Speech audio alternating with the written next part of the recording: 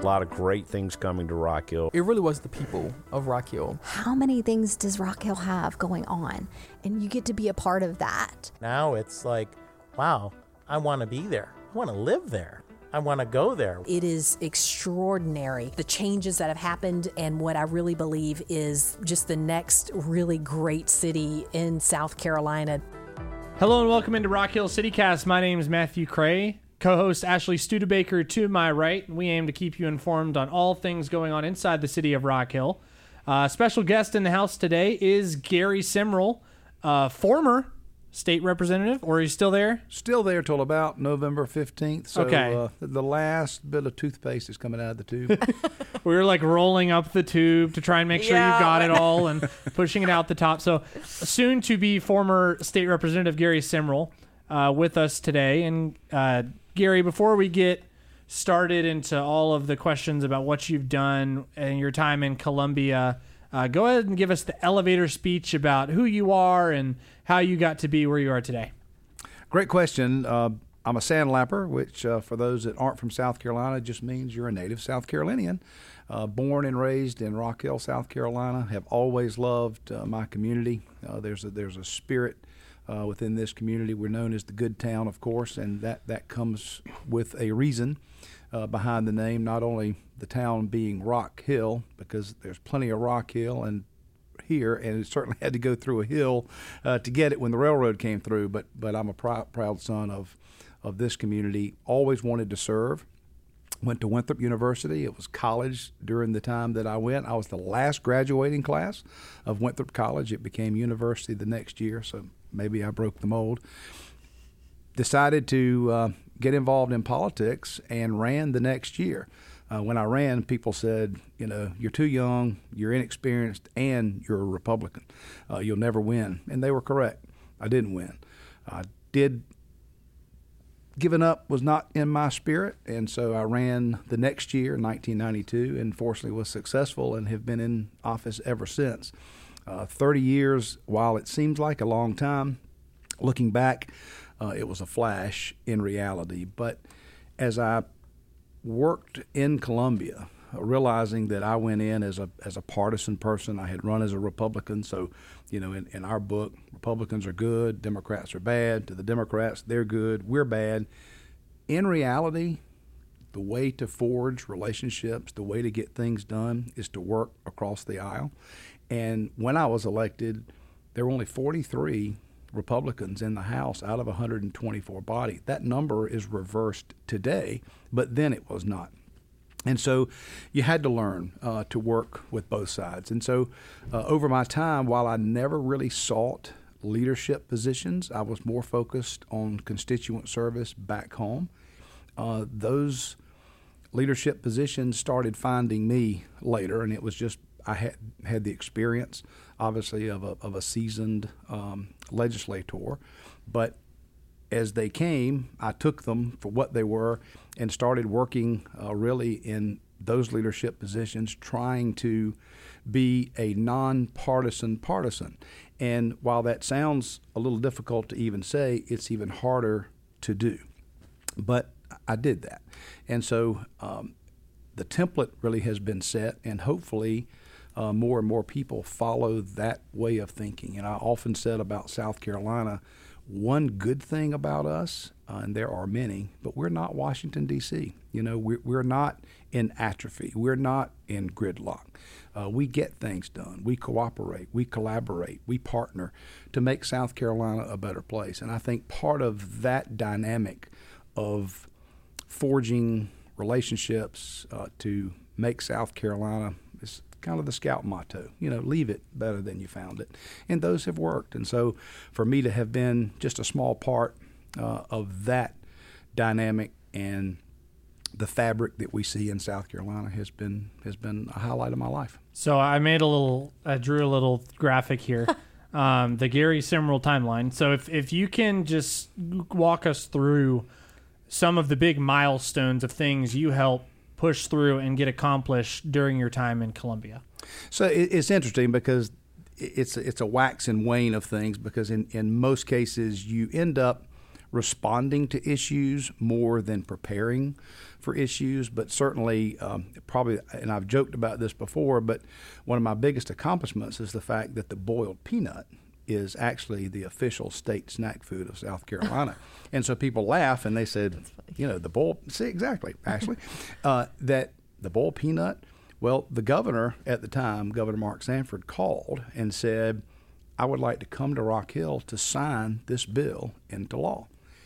And I thought, Governor, you do know that this is the boiled peanut bill. He said, absolutely. The reason it's important is because it shows process, not product. And the process was, I had a constituent who loved peanuts call me and ask me to introduce this bill because we did not have an official state snack food. We had a drink, but no food. And so I started this process, and you would think, well, that's an easy task to pass a bill. Well, obviously some people have peanut allergies, so they weren't real thrilled with this particular piece of legislation. The pork rind lobby decided it should be the pork rind instead of the boiled peanut. So actually we battled over this particular piece of legislation, as funny as that may sound, in order for it to become law. The governor came, signed the bill into law at Farmers Exchange, and Bynum Poe mixed us a great big batch of boiled peanuts, and we enjoyed them while we signed this piece of legislation into an act that became law. But the process was someone reached out, I acted, and that citizens' involvement created a law change in South Carolina. So it was the process of that. But going from that, probably if I look at legacy, two things stand out. Number one, roads in South Carolina. Everyone bemoans the fact that South Carolina, fourth largest actually road system in the United States of America. Think about that a minute. Little South Carolina has the fourth largest network of state maintained / owned roads in the United States of America. But we didn't have the necessary funding in place in order to facilitate the repair, replacement, expansion of roads. So in 1987, Governor Carroll Campbell, who was governor then, was courting BMW to come to the upstate. Part of what they needed was infrastructure. And really the way to pay for the infrastructure would be through fuel tax. At the time, our fuel tax was 13.75 cents per gallon, one of the lowest in the country. He asked for, this is a Republican governor, a Democrat legislature, he asked for a nickel to take it from 13.75 to 18.75. They negotiated at 3 pennies. And so in 1987, we had a 3-cent gas tax increase in South Carolina. Fast forward, now we're, 2010, we now have 4.6 million people living here in South Carolina at that juncture based on the 2010 census. And of course that growth, that 16.75 cannot keep up with the demands. So I was tasked with chairing a committee. I was biased when I went into this committee because I knew that DOT needed to be reformed, but I didn't think it needed any more money necessarily. But I based the testimony on stakeholders from around South Carolina to come up with a solution. And we did determine that DOT needed to be reformed. So we did that. We reformed DOT's governance model. We reformed how commissioners get elected. We reformed many, many aspects of the auditing process within DOT, but we also realized that I had come to realize that it did need an infusion of dollars. It took 3 years to get that piece of legislation passed. 2 governors threatened vetoes. Governor McMaster, of course, did veto it. We overrode that veto, and it ended up being a 12-penny gas tax increase over a 6-year period, 2 pennies per year for 6 years. We have now entered the 6th year. So we are now at 28.75 cents per gallon, still one of the lowest in the nation, actually. But that has helped facilitate what we need for our roads. And we didn't get into that situation overnight. We won't get out of it overnight, but there have been billions of dollars now put back into infrastructure. Here is part of the dumb luck clause in that bill. And I say dumb luck because I did it, but I didn't know the ramifications of what I was doing at the time. And every time I would think about the gas tax, so we pay for roads in South Carolina based on volume of fuel sold. Well, as cars become more economical, as you have hybrids, as you have EVs, that starts taking away from that source of revenue based on volume, because the volume is in fact dropping. I added a value component, and so we took the dollars that you pay when you buy boat, car, motorcycle, truck. The $500 tax is now called an IMF, infrastructure maintenance fee. We put that money directly to DOT as well.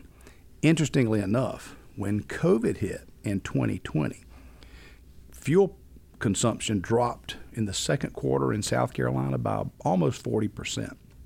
So no money coming in, or not as much money coming in. We were then faced with, what do you do? Well, guess what happened at the same time?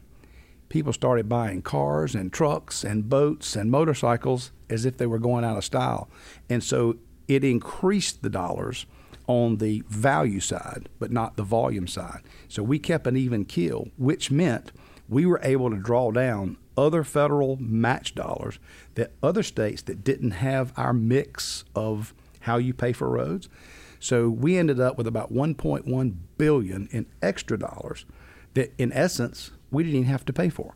I mean, that's how that system worked. And I was not smart enough to figure that out going in. That's why I say it was dumb luck that happened. But fortunately for South Carolina, her citizens and our roadways, that made a difference. So that's a legacy part as I look, back on my career. The other part deals with higher education. And so in 2019, I was given the task of the budget for higher education. Well, one of the things that, if you historically look at things, in 2002, there was an election, and Jim Hodges was the incumbent. Mark Sanford ran against him. Mark Sanford was victorious. He became governor in January of 2003. He did not want to spend money, borrowed money especially, so he was more of a tight-fisted governor, which people appreciated. Unfortunately, higher ed took it on the chin.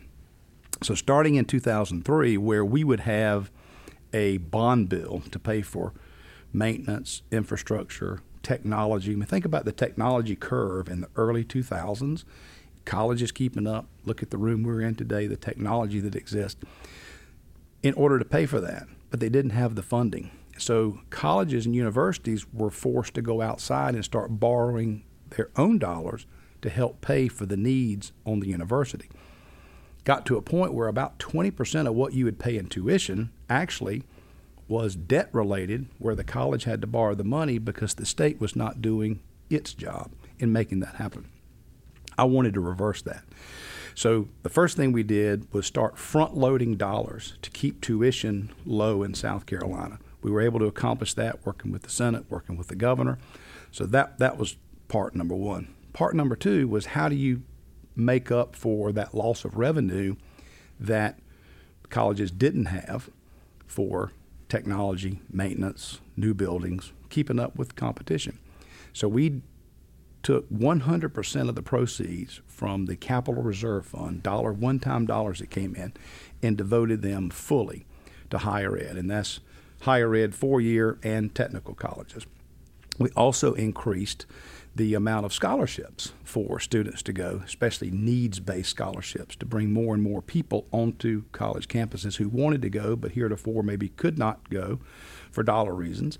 And we had made college so expensive that it was more of a reclusion as well. So those are that template of taking those one-time dollars, putting them back into the universities, mitigating the tuition increases as best we could. Ironically, what do we talk about today? Number one problem we face economically: inflation. From 2019 to 2022, current, in those 4 years, there has been next to zero inflation for tuition in South Carolina at a state-supported institution. I don't read that on the news. I don't see it much, but that's a reality. And so for all the things that have gone up over the last year or 2 years, college tuition in South Carolina has not. Now, I don't know about room and board and food and those kind of things, the ancillary fees, but for tuition, we have kept it in check.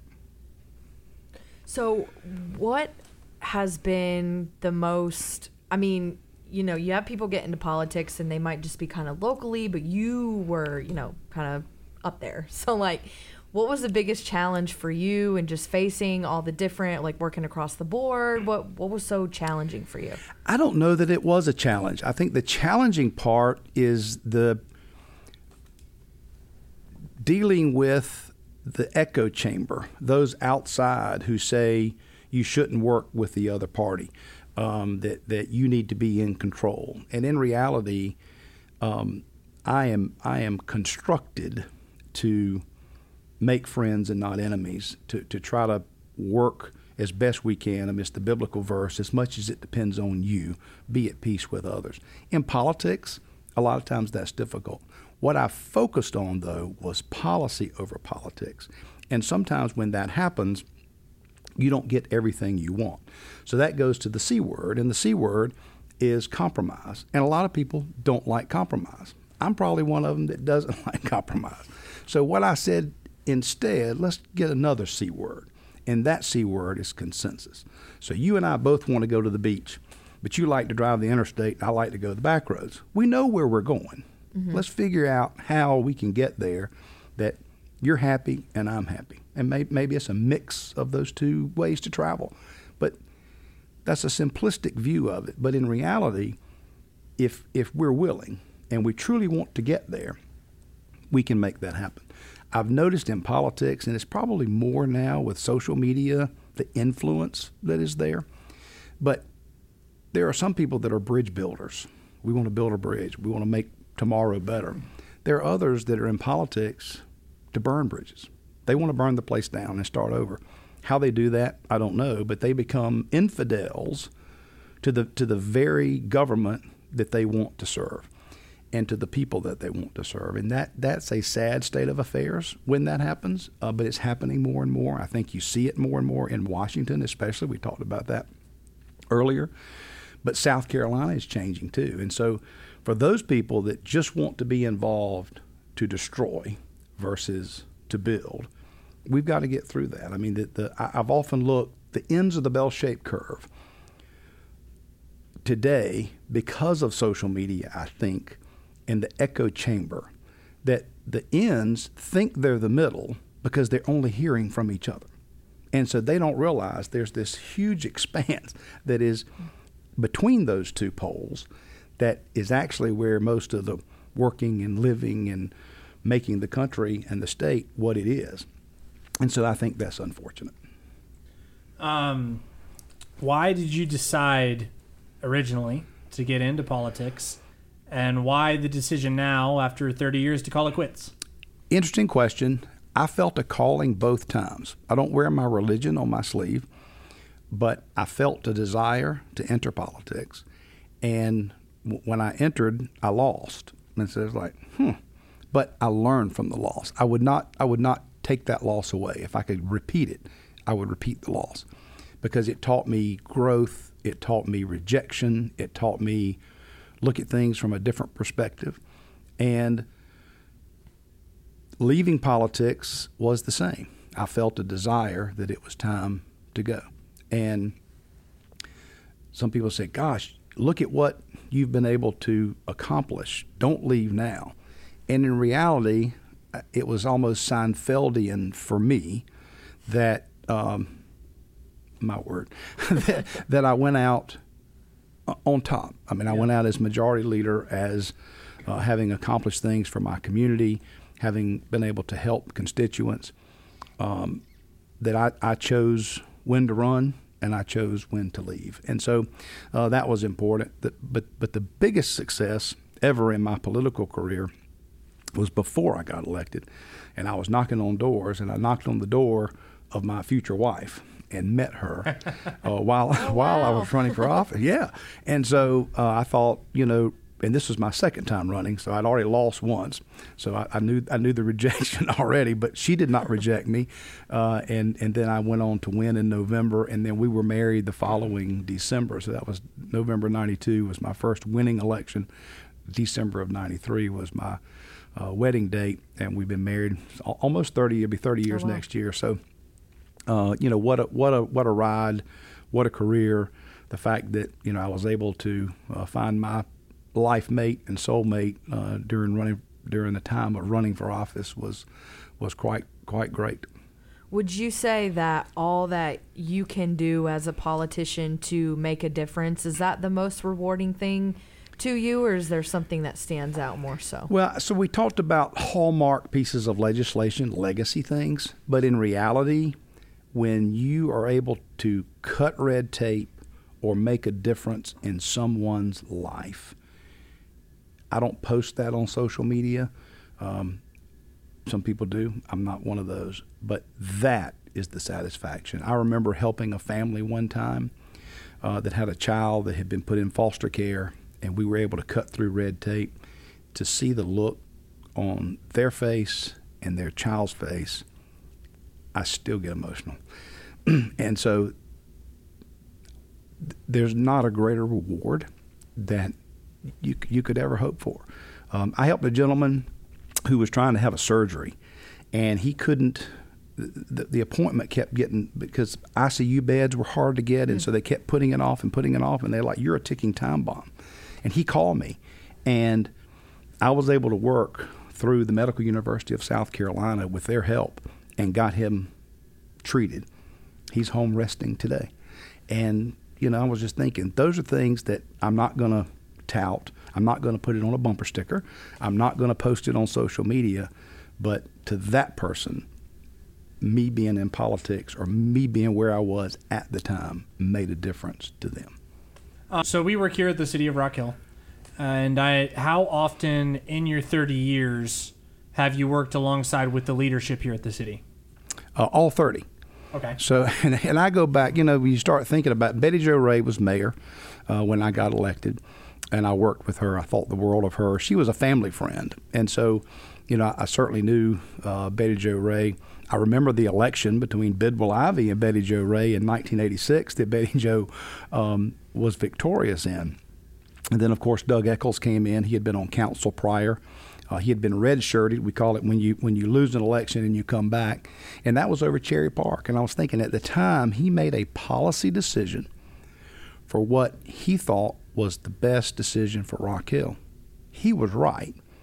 The timing was wrong because during that campaign, that idea of Cherry Park was rejected at the ballot box, and he suffered the consequence. But time passes, people realize that is a jewel for Rock Hill. As a matter of fact, it was the precursor for what we see today in sports tourism in Rock Hill, and that was Doug Eccles. And so he came back, with like ashes from the phoenix. He came back to show what that leadership was. But he chose policy over politics. And if you ask him the question today, he would say he made the right decision then, and he would never change his vote. If he could look into the future and say, I'm getting ready to get defeated by this vote, would you still cast that vote? That becomes a crucial question, and I know what his answer is. So I certainly worked with him, and then, of course, John Geddes.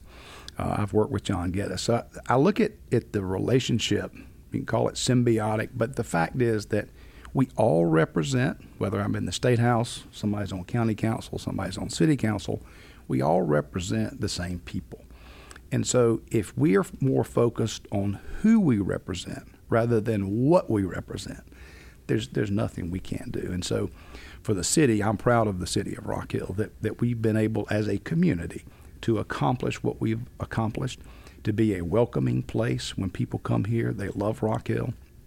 And so to be just a small part of that is also rewarding. So we all went through this thing called a global pandemic together. And for most of us, it was kind of just gut-wrenching and just exhausting. But at the state level, I can imagine it was on another level. What was that like for you during that time? So interesting question. March of 2020, we're going gangbusters in the House. We've already formulated our 2020 budget. Get a phone call, and the governor, the speaker, the president of the Senate, majority leaders and minority leaders, we go with the governor to hear a report from DHEC about what is coming our way. If you remember, there was a hot spot in Kershaw County, South Carolina. That's where really the pandemic started in South Carolina, and that was based on a flight from Italy back to Charlotte to Kershaw and the city of Camden. And so we started looking at this, and as you know, it just exploded. But as a state, we had to make sure we had measures in place. So as leadership then, we worked with the governor to do executive orders to make sure we were following protocol. We were working with the federal government and our partners to keep South Carolina where we needed to be. We could not meet then as a General Assembly, which we're required to by the Constitution. There is nothing set up in our Constitution, and probably should not be, that you can zoom in to a legislative session. You have to meet because you represent the people. So it became difficult. So we relied upon the executive branch, in this case Governor McMaster, to issue executive orders to keep government running. We had to go to a continuing resolution. We could not complete a budget. The good news for South Carolina, 2019 was a great year. So as we got into 2020 and we had to repeat the 2019 budget, we were able to do that. Come November, you're taking this new step. What's next for you? What are you doing? So another interesting question. And so I call it a soft landing, ending 30 years in office where you work for others. I mean, you could say you're in a leadership position. What that means is you have more people that you actually answer to in that regard. And the citizens of Rock Hill, of course, I still answer to. But I wanted to be involved. I love my community. I graduated from Winthrop College, as I said earlier, now university. And so I was able to take a position with Winthrop. And my job description and title is one and the same, and I'm a special assistant to the president for community engagement. And in reality, it's doing what I have always done, and that is engage, help, collaborate, partner, seek better solutions to what we have in our community. And for Winthrop, having a new president that started the same day I did, July 1st, we're both new on our respective jobs. But to make sure that Winthrop is Winthrop's been here 136 years. So great partnership within the community, but there does not need to be a silo. Winthrop needs to be meshed with the fabric of the community, which it has for years. Unfortunately for us, when Dr. DeGiorgio retired, 2013, from 2013 to really 2022, in that 9-year, almost 10-year span of time, Winthrop became more disengaged than engaged, and it wasn't Winthrop's fault.